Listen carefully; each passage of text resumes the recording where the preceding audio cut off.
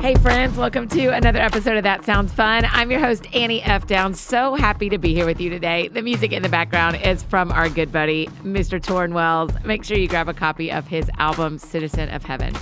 Oh, I'm so sad the couples month is over. I hope you guys enjoyed that as much as I did. If you didn't get to hear all those couples, go on back and listen. We had so many great episodes in February, but March is here and we are doing it again. We've got great episodes for you again this month. I'm so excited. Hey, by the way, today's episode is brought to you by our friends at Prep Dish. Prep Dish is my new secret weapon for healthy, stress-free meals. Prep Dish is a meal planning service. And every week you get an email with a grocery list and prep ahead instructions, so all of your meals are ready for the week. No guesswork needed. You'll do your chopping and mixing ahead of time, leaving you with zero decisions to be made at dinner. If you have a crazy schedule, this is such a time saver. You'll feel like a super mom or a super dad or a super friend when you serve amazingly delicious meals. Like that smoky paprika chicken legs with roasted vegetables, yes, and the turkey and zucchini lasagna. The founder, our friend Allison, is offering my listeners a free 2-week trial to try it out. You can't beat that, you guys. So go to prepdish.com/Annie for this amazing deal. Again, that's prepdish.com/Annie. And don't forget, they have gluten-free, paleo, and keto options too. Again, that's prepdish.com for your 2 weeks for free. You're gonna love it. Hey, today on the show is a dude I love and respect so much. David Kinnaman, the president of Barna and the author of many books I love, including Unchristian, You Lost Me, and most recently, along with Mark Matlock, Faith for Exiles, 5 Ways for a New Generation to Follow Jesus in a Digital Babylon. There seems to be a lot of conversations going on around me about technology and faith and what the world is like today. And so I called my friend David and asked him if he would hop on with us and chat about this. So I hope you enjoy this conversation with president of Barna and author, speaker, all-around great dude, David Kinnaman.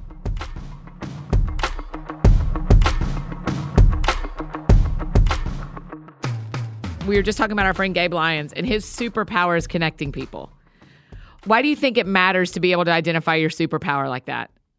Well, I feel like for those of us of a certain age, just turned 46 this holiday, and you have to be clear on what God's called you to do and what He hasn't called you to do.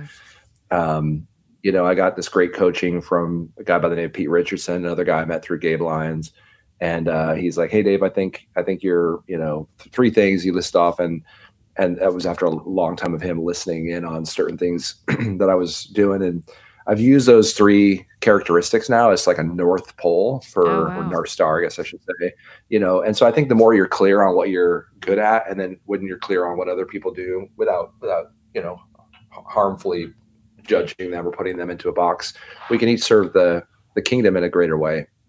And how important that is for us to understand those deeper motivations feels critical. Yeah, because it feels to me, correct me if I'm wrong, but it feels to me, I can accidentally, my problem is always going to be, I'm going to say yes to things I'm not called to do. I'm not going to say no to things that I am called to do.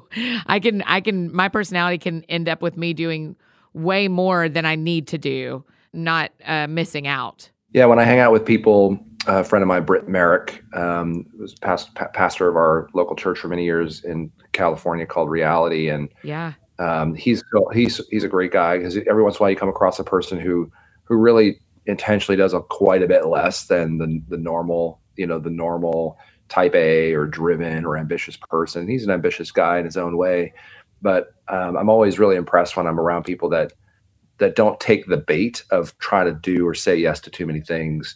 And I don't know, I was talking to another friend of mine last night about this idea that, if for those of us in a certain tradition who believe in God's sovereignty, you actually realize, it's actually doesn't, like, if you say yes to something you shouldn't say yes to, I mean, God's still going to use that for good. Right.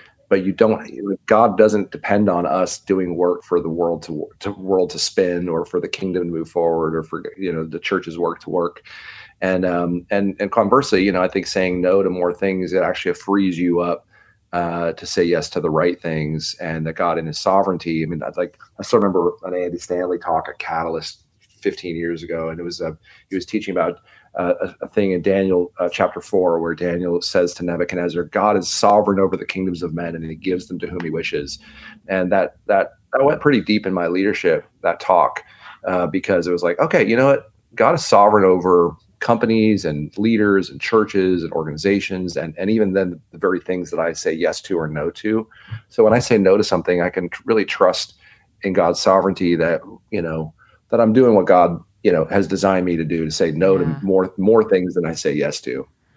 Yeah, that feels to me like one of the things I'm trying to figure out is it is easier for me to accidentally say yes than to accidentally say no. Is that a personality thing, or is that kind of all of us that have the privilege and the time and the ability to do that? It's both the temptation of our modern world, and it is a personality type for some of us that, get these opportunities to do things. But any of us who are, bit busy, running a church, being at home with kids, whatever our life is like, it is filled up. And I think, screens, digital context, like it feels like every spare minute now is telling you all the things you could do. Right. And I think that's actually one of the particular challenges of life in the modern and the digital world that we live in. I've got 3 kids, 20, 18, and 15. And my 2 girls who are in college now. They're amazing, wise, discerning young women. It's just like such a privilege to be a parent now of adult children. And yet I can see in their pressure-filled, anxious-filled, like, what do I major in? Like, there's so many pressures of what could you do? And it feels like that's one of the things that's unique about all of our efforts today, that there's so many options, and you feel like there's so many things you could do, should do, ought to be thinking about. And that makes, it kind of compounds the problem of saying yes to too many things. And I will tell you, as one of your single friends, one of the things we talk about a lot is, while online dating, I really believe in it and like it, and I think the apps are really helpful, that you're meeting people with similar intentions and that kind of thing. It also has made us all feel like there's maybe too much option. Yeah, that makes sense. I mean, so, a lot of the concepts that I've been thinking through for the last almost a decade about what I call digital Babylon is yes, I totally wanted you to define this. So go here. Yes. So digital Babylon, I was doing a radio interview years ago about, the exile experience of young Christians. And I said, it's like they're in Babylon, like Daniel was, but it's a digital Babylon. It was just like a, throwaway comment, but it sort of like resonated with the interviewer. And then, kind of like was like, that's kind of a cool phrase. And so, I feel like part of what's happening, we're being exposed to, issues and causes, and, the speed of the news cycle, and, you can see suffering around the world instantaneously in your social media feed. And so all of these pressures, and even how we allot our time, someone was telling me, I don't know if the stat is true, but that chewing gum use is down because the nervous energy that people used to spend, chomping their jaws is now going towards using their phones. Oh gosh. And whether that's a true stat or not, I mean, it is true that these devices are amazing, and what a privilege it is to live in this technological era. But there are also these really interesting pressures that, just like Daniel in the scriptures, for those of us of a certain religious tradition, he was carried off into a new world, in a new context where power and prestige and pleasure and optionality and all these different things were available to him almost instantaneously. And so I think there's something for us to learn in that notion of what does it mean to be faithful in a new digital context. And that feels like, I mean, truly, we've joked a couple of times on the show this year already that you didn't see anybody at the beginning of the year say, like, my New Year's resolution is more time on my phone. Right? It's everybody is feeling this, like, it's too much, and there is too much here. And yet at the same time, one of the points that you make in Faith for Exiles that I love about what we're trying to figure out right now is that this is also an opportunity for us to digitally disciple people that we may not reach any other way. Yeah, no doubt. I mean, we really are, because of the disruptive nature of technology and how it's changed so many different industries and human relationships. I mean, that's so interesting how, like, teenagers today don't have the same kind of skills, social skills, that I think teenagers of a previous generation would have had. It's not that they're worse for it. Well, maybe they are, but it is what it is. these pressures are really changing, how we think about what it means to be human and how we spend our time. And, you joke about like people making a New Year's resolution about spending, nobody says they want to spend more time on their devices. Ever since that feature on the iPhone says like how much screen time you use, it feels like every single week it says you used more than you did last week. I was like, I don't even know how that's possible. But do you know, David, I haven't even turned that on yet. I don't even want to see it. I haven't done anything with it yet. Well, you know me, stats guy. Like, right. You're like, give me all the stats. I create an infographic about every single one of my days, and so it's like every day I'm living in a pie chart. That's right. And so, what is that telling you about what? When you, well, actually, let's back up. Will you just take a quick minute and explain what Barna is and you being the president of it, just in case for a couple of our friends who haven't met you yet? What is Barna and how do you get the research you do about Christianity and the people that are not of our faith? Yeah, happy to. And thanks for asking me to find it. It's a social research company. Barna was started by a gentleman by the name of George Barna. I started working with him in 1995, straight out of college. And I was an intern. I sort of expected to stick around a few years and get into church ministry, which was sort of my aspiration in high school and in college, was to lead a church. And so one thing led to another. I was here 3 years, here 10 years. And then I bought the business from him in 2009. And so Barna, now I run the company, and it's a social research company that focuses on, helping people understand using research, using statistics, using infographics, what's happening in our culture. So I've written different books on some of the research. Barna's sort of a primary provider of data into churches so that churches can be data informed, not data driven. But it's so easy for us to just guess about our ministry work or our work. But we've also done stuff for entertainment companies like Paramount and DreamWorks and Sony Pictures and Universal Music, and we've provided market research about the Christian audience. But we also interview in every one of our studies people across a faith spectrum, as any of the big research companies would do, Pew, Gallup, Nielsen, JD Power, and we use that data then to help us understand what's happening. We try to interpret culture to Christian leaders primarily, and then we try to help Christian leaders understand what their mission and mandate is to be effective and faithful. So we also think we help to translate the church, the broader Christian trends into cultural, sort of cultural leaders' understanding. So we interpret that for mainstream media and for mainstream companies, et cetera. And it just feels like one of the other things I love seeing y'all do is you'll do research for one of our friends who's writing a book so that what they teach and what they write isn't just like, so we think this is true. They're like, no, Barna did all this research and we know that this is how this word, I think about Jonathan Merritt's book about how the words we use in faith. And how y'all did research alongside with him to be like, no, this is actually when this word stopped being used and what people think it means now. Yeah, so it's fun to be able to amplify and give, a dose of reality to these important, conversations or important projects. I have this whole thesis about, research is actually better than guesswork when it comes to really understanding. I mean, no brainer, right? Like it's better for us to do a study and figure out what's happening than it is to I think half of Americans, or I think the popular imagination, and I think a lot of what happens on news media and other things is people just pontificating or imagining, or they've talked to 100 people and they take that as representative of what's happening in our culture. Right. But at the same time, research has its limitations, and it's it depends on the questions you ask and the methodologies you use and how you interpret that data and the stories you tell from it. So research is better than our the sort. It's like it's not the plural of anecdote is not a data point, but it is not.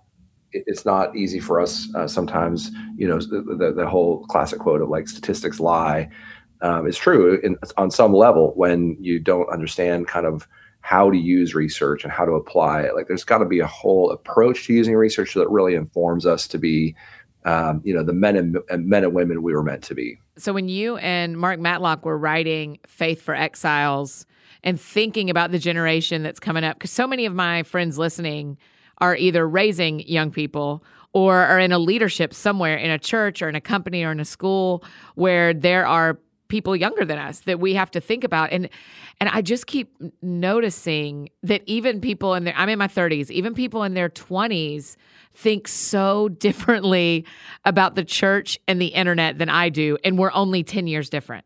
Totally. Yeah, I think some of the changes are accelerating between generational cohorts like that. A lot of our data shows that's to be the case, or that is the case. Yeah, so Mark Matlock's been a longtime friend.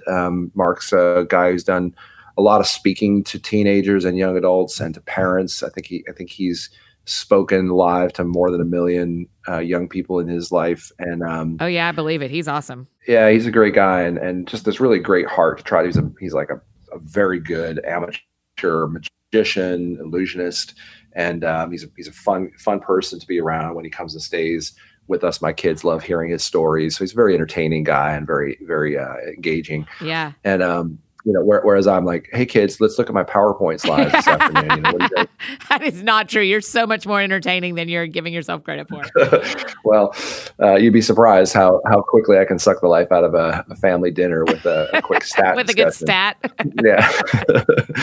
But so Mark and I have been really working together for 2 decades. He did a study through Barna, just like you were talking about earlier, on teens and evangelism and teens and the supernatural, and do teenagers experience the reality of a supernatural world? They believe in ghosts and demons and other things, and it's surprising how spiritually minded teenagers were then and are today.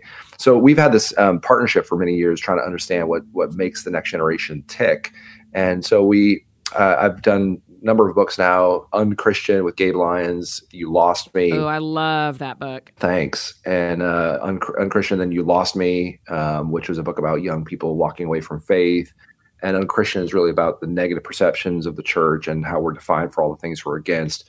So I felt like I wanted to sort of finish a trilogy and look at not just what's wrong or the roadblocks or the image problems, but what's going right. And we looked at these resilient young Christians, as you're sort of alluding to, these 20-somethings that are just, to use an old phrase, like on fire for their faith, but they're really demonstrating a different way of life and the commitment to the church, commitment to scriptures. And so this whole study was born out of that idea of not just studying the problems, which, I think is really important, and, dedicated better part of a decade to doing that. But Now what can we learn from what's going right? And so Faith for Exiles is the product of that. And it's such a change of mindset for me. And when I think about my friends that we have these conversations of, it's so often talking about the generations behind us. We're not talking about what's going right. We're talking about what's going wrong. And so I love that Faith for Exiles is about a little bit more toward, here's some things that are going right and here's what we can do to really help young Christians in this digital Babylon era. Atheism is on the rise with young people. And I think that's partly because they're exposed to so much compelling content via YouTube. Right. And will you talk about that for just a minute? Will you talk about the YouTube thing? Because even when I say to my friends that are my age, my peers, I'm like, hey, my friends in their 20s scroll YouTube like we scroll Instagram. They were like, what? No, how did they? But everyone, mid-30s and lower, they're treating YouTube like another social media network. And not only that, it really, this is why I say the gospel according to YouTube, it's become their reference point for reality. I'm actually today down in Los Angeles at a co-working space. We have an office in Atlanta, office in Nashville, and then it's a group called Industrious, a great group we've partnered with. And so I'm in this space here, and it's like this, hip co-working space with a bunch of millennials and Gen Z working here.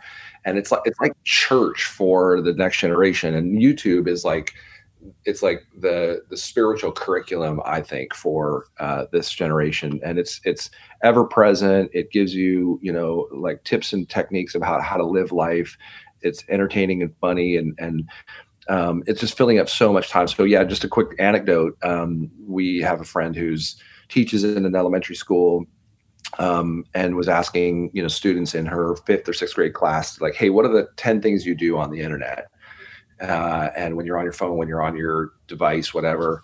which is crazy to think that, these fifth, sixth graders have like Right. smartphones and access to devices. But that's just the way it goes. So, every single one of the students, all 10 of there's 30 students, all 30, every single one of their top 10 things were all YouTube channels. No. And so, yeah, like it was like this little focus group of how pervasive and, good way, bad way, neutral way, whatever, that YouTube has become. Like, it is the broadcast medium to the emerging generations. So, as an example, I mean, we interview young people who go through these major life crises. The book You Lost Me was really focusing on those who lose their faith, and the bottom line of that is they actually lose their faith at an earlier age than most people in the church realize. Like at 12, 13, 14 years old, 15 years old, they're still in the youth group because their parents want them to go, and it's like a social club, but they're not actually mentally checked in.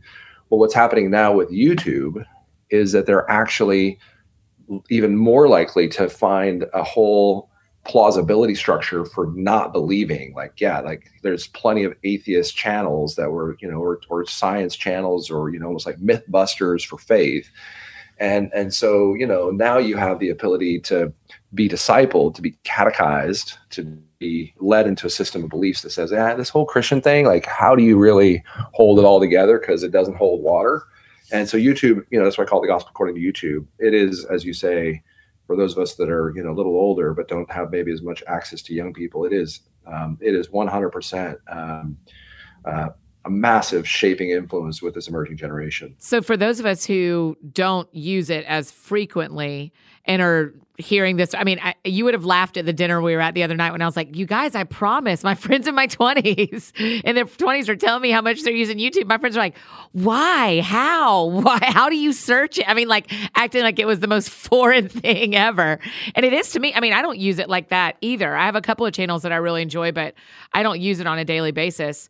How can we, as people who are influencing the next generation, what does it look like to use places like YouTube? And do we have to be on all of them? Like, do we have to be on TikTok, and do we have to be on Instagram, and do we have to be on YouTube to be discipling the next generation well? No, I mean, I think you have to have an appreciation, understanding of it as a pipeline, right? I think Jamie Smith calls it sort of like a cultural liturgy, right? Like it is a liturgy of our current culture.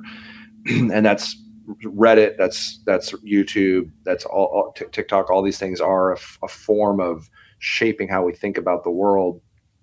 So first, you don't have to use them, but you have to appreciate the pervasiveness and this is the digital Babylon thesis, that the degree to which even a really good sermon is going to only go skin deep because it doesn't come into people's brains in the same way as this content.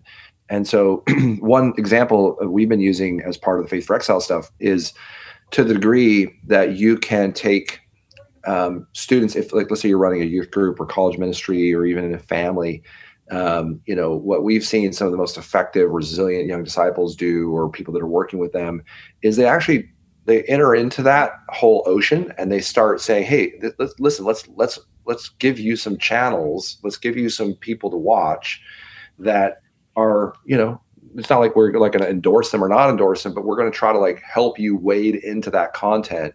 So, like one guy that I've been working with is a youth pastor. Almost every sermon he goes through and says, I'm going to play like a podcast from John Tyson, or I'm going to play, I'm going to show you a little YouTube channel, because they're trying to help not just be cool and hip and like, playing a little film clip and like, oh, you might've seen this and now I'm going to make my point and bring it to an emotional close.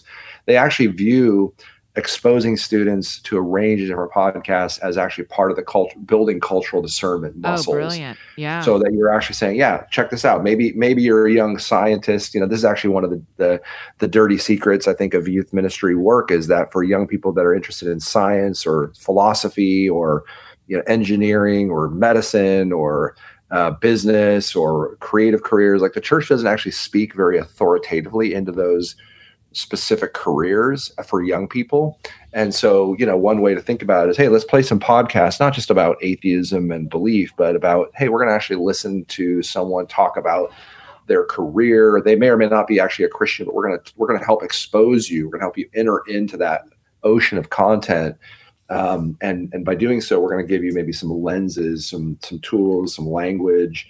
Like it's safe. It's not necessarily safe out there, but we're going to give you an opportunity to think about what it means for you as a Christian, as a young Christian, to enter into that space. So that's I think one way we could respond to it. We don't have to know it all as a youth leader. In fact, you can't even pretend to. Right. But if you don't help these young people get into their into the digital context with a real tool for making sense of it, I just don't think you're going to be able to minister effectively. So for my friends that are listening that are parents, like you are a parent of teenagers, and you're right, you can't learn it all. I can almost hear them talking back to us from the grocery store being like, how do I even find YouTube channels that are good for my kids to watch? Or how do I even find things that will help them? Is there a process of how you learn along with your kids as you're trying to find them good resources? Because if they're going to be scrolling YouTube anyway, let's find them channels that are uplifting and that have good content that will help them grow in their faith. But how do we find those in the first place? Well, first, asking yourself that question is really good, right? Like, so as a parent, it's not enough now just to, I think my parents, we had like a simple rule, like don't watch rated R. My dad did, like, you can't watch rated R movies until you're over 18, unless we watch them together. And, that was just the way we did it. And when it came to television, you had the television on in the room. And I still remember my mom when I was a kid, like, oh, that television program seems demonic. I want you to turn it off. Right. So it's like we could all monitor our use of screens, parents of children.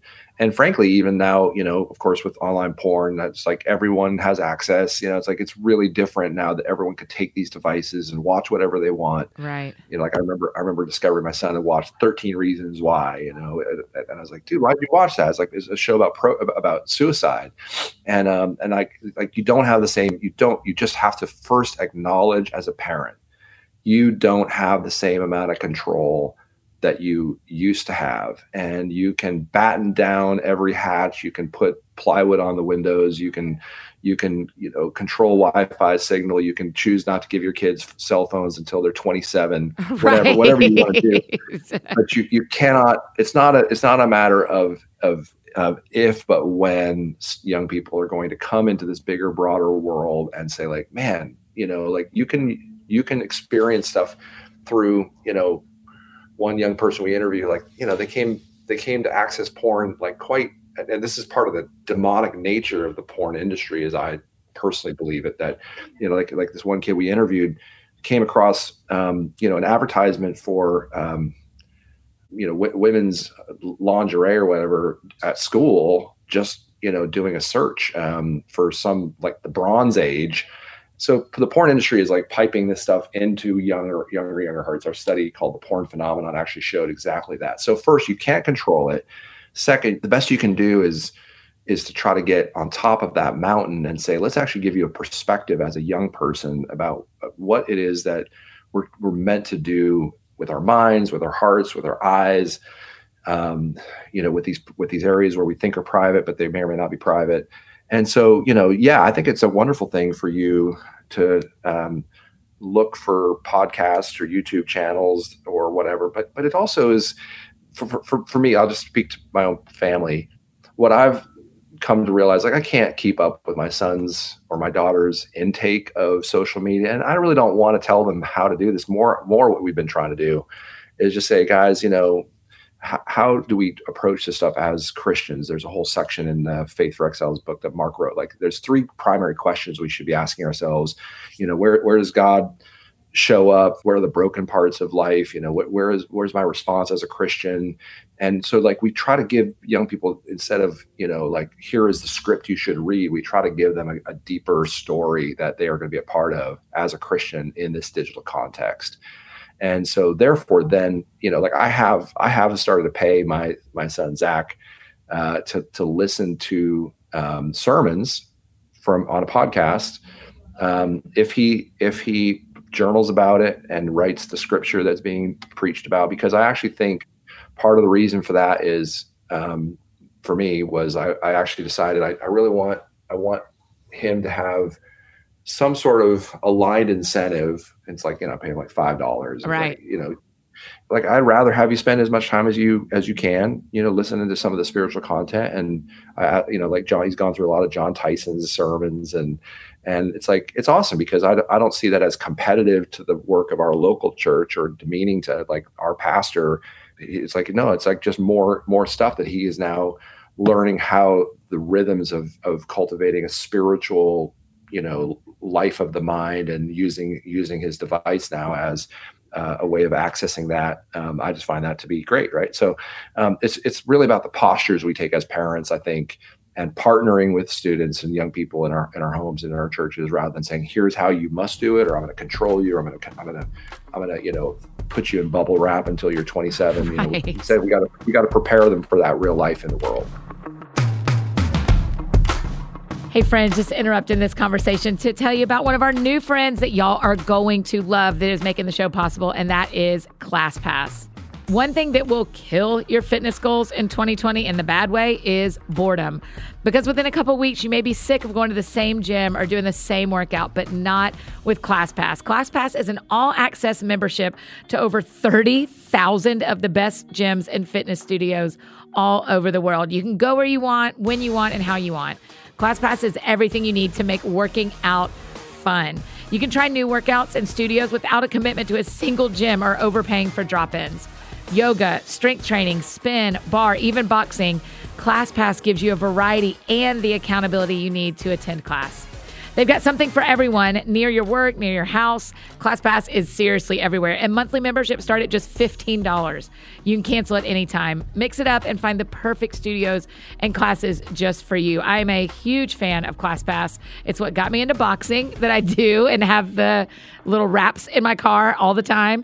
It also is why I tried like 3 new gyms around my house. I absolutely love ClassPass.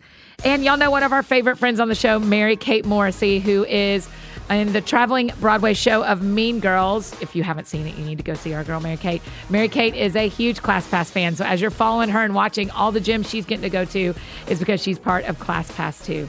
So you guys, you can get your first month free at ClassPass.com/New Year's. Again, that's ClassPass.com/New Year's for your first month free. Again, try ClassPass.com/New Year's. You guys try it out. You're going to love it. It's actually really fun. And now back to the show.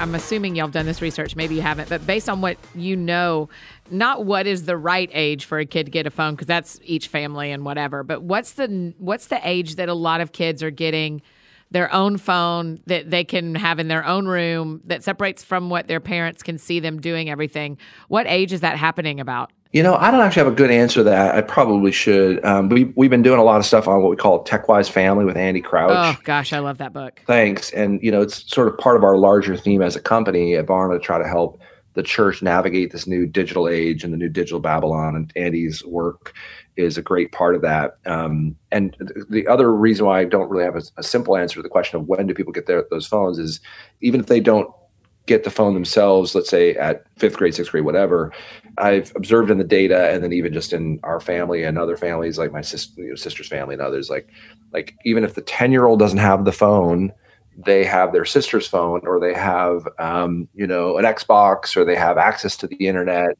And so, that's part of this pervasiveness of screens, is that, there is a bit of a rite of passage that, used to be getting your driver's license was like the big rite of passage, or going to high school. But, getting your phone has become one of those big rites of passage. But it's also like, it's important, but it's also like, I think we sort of miss the fact that in most households, access to screens is so readily apparent, or in a school setting or in other places, that, again, you can't lock it all down enough to where you can avoid it. I mean, we went into this, my kids, my middle daughter, my son, and I went on a mission trip last spring break to Honduras. And, we were up serving a little medical clinic up in a coffee farm in the hills of Honduras, and mountains of Honduras, I should say, so Hartley Hills.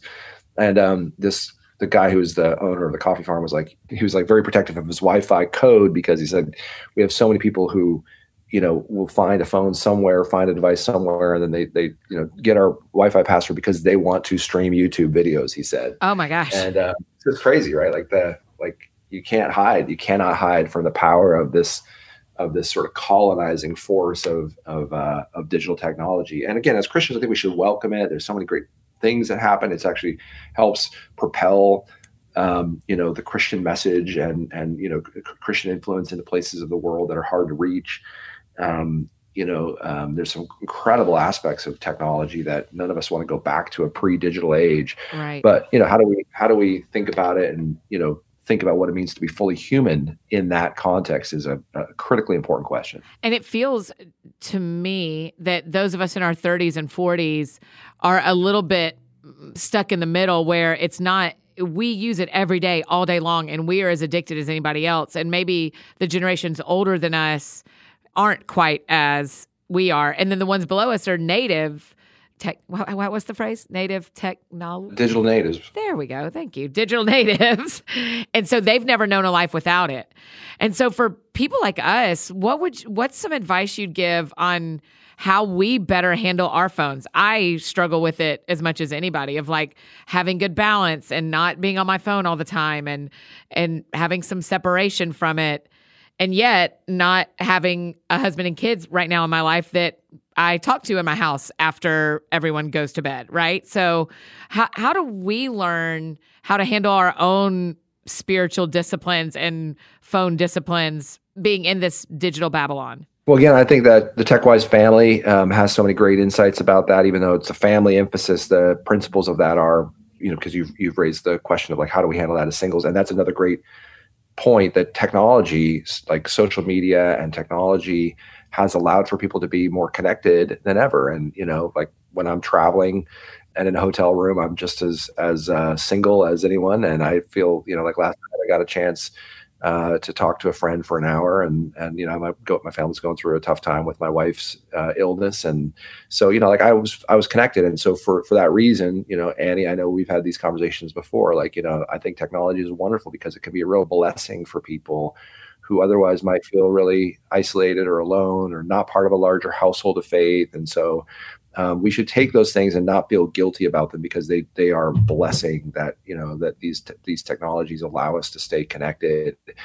Then there's also the practices that we especially as Christians ought to commit ourselves to. And Andy Crouch writes about, taking a day off a week from our devices and a week off a year, and taking sabbaticals and finding real ways of living in a different rhythm with our technologies. Those are obviously easier said than done, not waking up with or going to bed with our devices.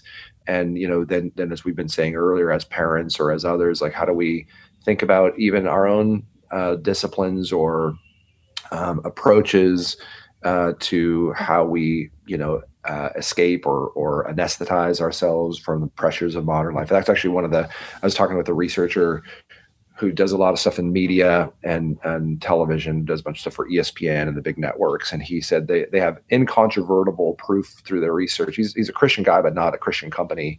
They have incontrovertible proof in their research that young adults use episodes of The Office, literally that program, to help escape the pressures of the anxious days and nights that they live. Wow. Like literally students, young people, any of us, it's like, hey, I want to just veg out. And that particular program, I mean, all programming on some level does that, but that particular program, students are saying that's like our outlet to feel less anxious when we watch, Steve Carell, as the doofus boss. Like it helps us make sense of the doofus educators or doofus bosses that we have to work with.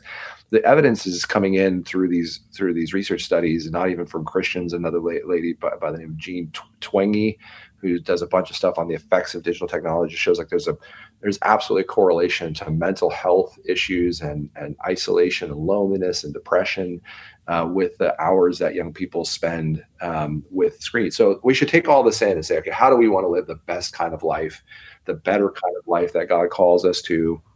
And, so using our devices in the right rhythms, in healthy rhythms, is really the answer, or at least some aspect of the answer to that. Yeah, and it just doesn't seem like anyone quite has the exact answer to what that healthy rhythm is, right? Because I guess it's different for all of us. I think it is. I think that's true. It's funny because my dad, we've emphasized a lot about the pressures of young people, and that's rightly so. But my dad's just turned 70 this last year, and he's been selling stuff on eBay as a bit of a hobby and extra income and stuff. And so now, he's on his phone as much as anyone in our family, holidays, because he's checking, the bids that he's receiving and corresponding with his buyers and sellers and with eBay or whatever. And so it's just funny. It's digital life there's a fancy word called disintermediation, right? It's changing, bundling and unbundling how we spend our time, our relationships to institution, our relationships with other people. It's a fancy word, but it's a big deal, and it's changed. A lot of things. It's changing how churches are going to operate, and how they think about things. We're finding lots of evidence in the research that people don't go to youth groups. Young people don't attend youth groups for the same reasons that they attended youth groups 20 years ago. Oh, interesting. The church is being disintermediated in ways that are very profound, and we're not always fully appreciative of how that is going to change people's expectations. And then I think the relationship between, what it means for us to actually disciple them. But, these are fun questions. That sounds fun. These are fun questions.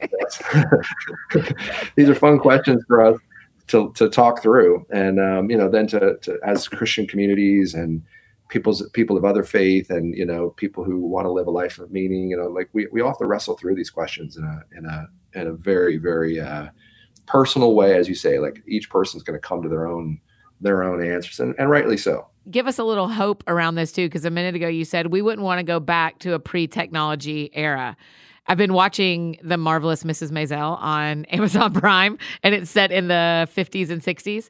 And there are times, Dave, where I catch myself going oh man, that looks so easy, because they have one telephone in the house. And tell me not all the reasons, but tell me some of the reasons why it's really great that we are alive right now as faith people when technology is so prevalent. Well, I'll just remind you as people, think about how the fact that this is a silly little story, but, just checking sports scores or the weather or, movie times. Yeah, you're right. Or reservations or, directions. It's just unbelievable how hard it is to even think back to, what life was like in a pre-digital age. My dad, grew up in Cleveland. We moved to Arizona. He moved to Arizona. And so he would have me call an 800 number and listen to a recorded message late at night about how the Cleveland Indians had performed. And, if you literally wouldn't be able to know the score sometimes for 12 hours till this newspaper came the next day, or, 36 hours, right, because sometimes they were late games.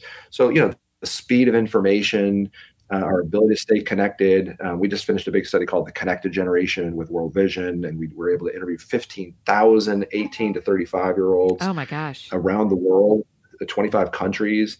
And we just wouldn't have had any chance to do that. And so, our research methods are better. I think churches have a chance of communicating more effectively and more often to people. We can know more about their lives without being, creepy. Right. And so in some cases we should. I was actually thinking, we did a study, The Porn Phenomenon, I mentioned earlier, all via online surveys. And we asked people, let's geek out just for a second. So we did this study and we asked people, would you be willing to go and do the survey? The first couple of questions were we're going to ask you about some, private questions around, attitudes towards sex and sexuality and pornography. If you're uncomfortable, just go ahead and say, you're not interested and drop out. That's fine. But if you're going to go forward, that's what we're going to be asking about. And we had 93 or 97%. It's been 4 years since we did it, but it was over 90% of people that were asked the question, do you want to continue with the survey, said, yeah, let's go for it. I would like to take the questionnaire. And I actually think that's another huge part of our current environment that is partly driven by technology, which is people are pretty open about mental health issues and about pornography and about, issues of depression and anxiety and, our sort of inner lives at a time that I don't remember. And certainly from just a social research point of view, we actually see more than ever people just being really pretty open, almost brutally open. And so I think social media has encouraged a sort of openness and sharing and transparency that is a wonderful opportunity for the church to, enter into the space of those conversations and say we actually have a deeper answer and maybe even a safer place for a deeper conversation about what it is you're struggling with. And maybe we can even reframe those questions, not just about, your own happiness or life satisfaction, but about your deepest identity in who Jesus says you are. So I just think there are just a tremendous, I love being alive now. I love studying and helping the church understand the pressures of the current, generation, because I find the honesty and YouTube it makes me laugh. I just think this is it's a funny era when you have someone who could become literally an international star because they have a camera in their bedroom and they can talk interestingly, Right. the podcast world. So digital technologies, you just pick your industry, pick your topic, pick your arena, and digital world has changed so much. My wife, I mentioned, is going through cancer. So, like even healthcare and speed of some of the information that we're getting and just the capabilities of staying connected and connecting researchers across the globe. Every single space is for the most part being improved. You could look at things like pornography or human trafficking and other kinds of challenges. Our political process being more hijacked by international forces. It's a brand new, brave new world. Some of those things are crazy, but it's a fun time to be alive. That's just my base reaction to all that. Yeah, that's great. It's just such a good reminder because part of this is my Enneagram 7-ness, and I don't like pain and I don't like things that seem scary. And so sometimes I can find myself, if this new technology world feels scary, I can wish we were back 20, 50 years ago. But it's such a good reminder that we're actually really lucky to get to disciple and lead and be a part of what's going on right now in digital Babylon, because we have as much power to reach everyone as the porn industry does or as a sex trafficker does. We have that same technology in our hands. That's right. Yeah, totally. I feel like it's a special privilege whether our posture is excited or pessimistic or, hopeful or somewhat, closed-fisted. God actually just calls us to be faithful and get back to something we started with. God is sovereign over the kingdoms of men. God is sovereign over the technologies of humankind. God is sovereign over, how we respond. And so, the more we can, make our peace with that and then lean into, how do we respond as a family? It sucks that, the most horrific kind of porn that has ever been imagined is available today. And it's also just a glaring indictment of our great need for a redeemer and for, someone who would have saved us from ourselves. And I've been thinking about, I was reading in The Economist recently about the people who have to scour the internet for this atrocious, demonic, evil stuff, and of like child porn, and how the church could respond to the first responders, who are those men and women in San Francisco and data farms around the world who have to literally go through and say, flag, this is disgusting and evil, and we got to go figure out what kind of person and where that person is. We got to stop it, right? So there's just an incredible opportunity for us in digital Babylon to be people of redemption, to be people who come in and restore and put things back to right, and who even the mental health of those people who have to be first responders to that kind of horrific thing. We have a real crisis of mental and public health when it comes to porn. And so, people that are in the industry, the people that have to scour the internet for it, the people that are subjected to,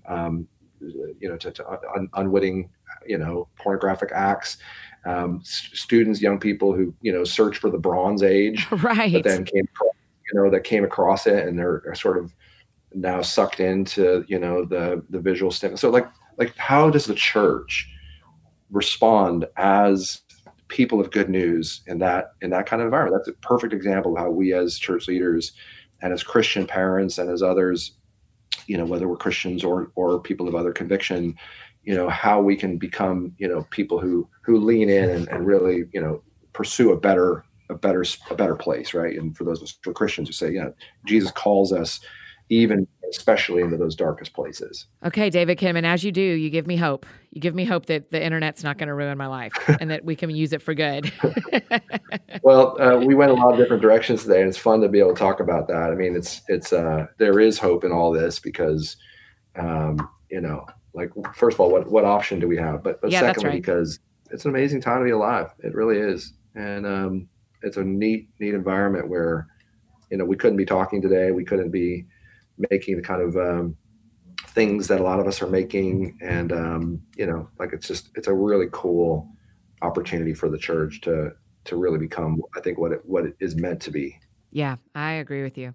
Hey, before we go, will you give us a little update on your wife, Jill? You mentioned that she has cancer. And for those of us that follow you and are friends with you on the social media, thanks to the internet, we have been keeping up with that. Will you give us a little update on how she's doing? Sure. Yeah, I love that. That's those who follow me on the social media. That's right.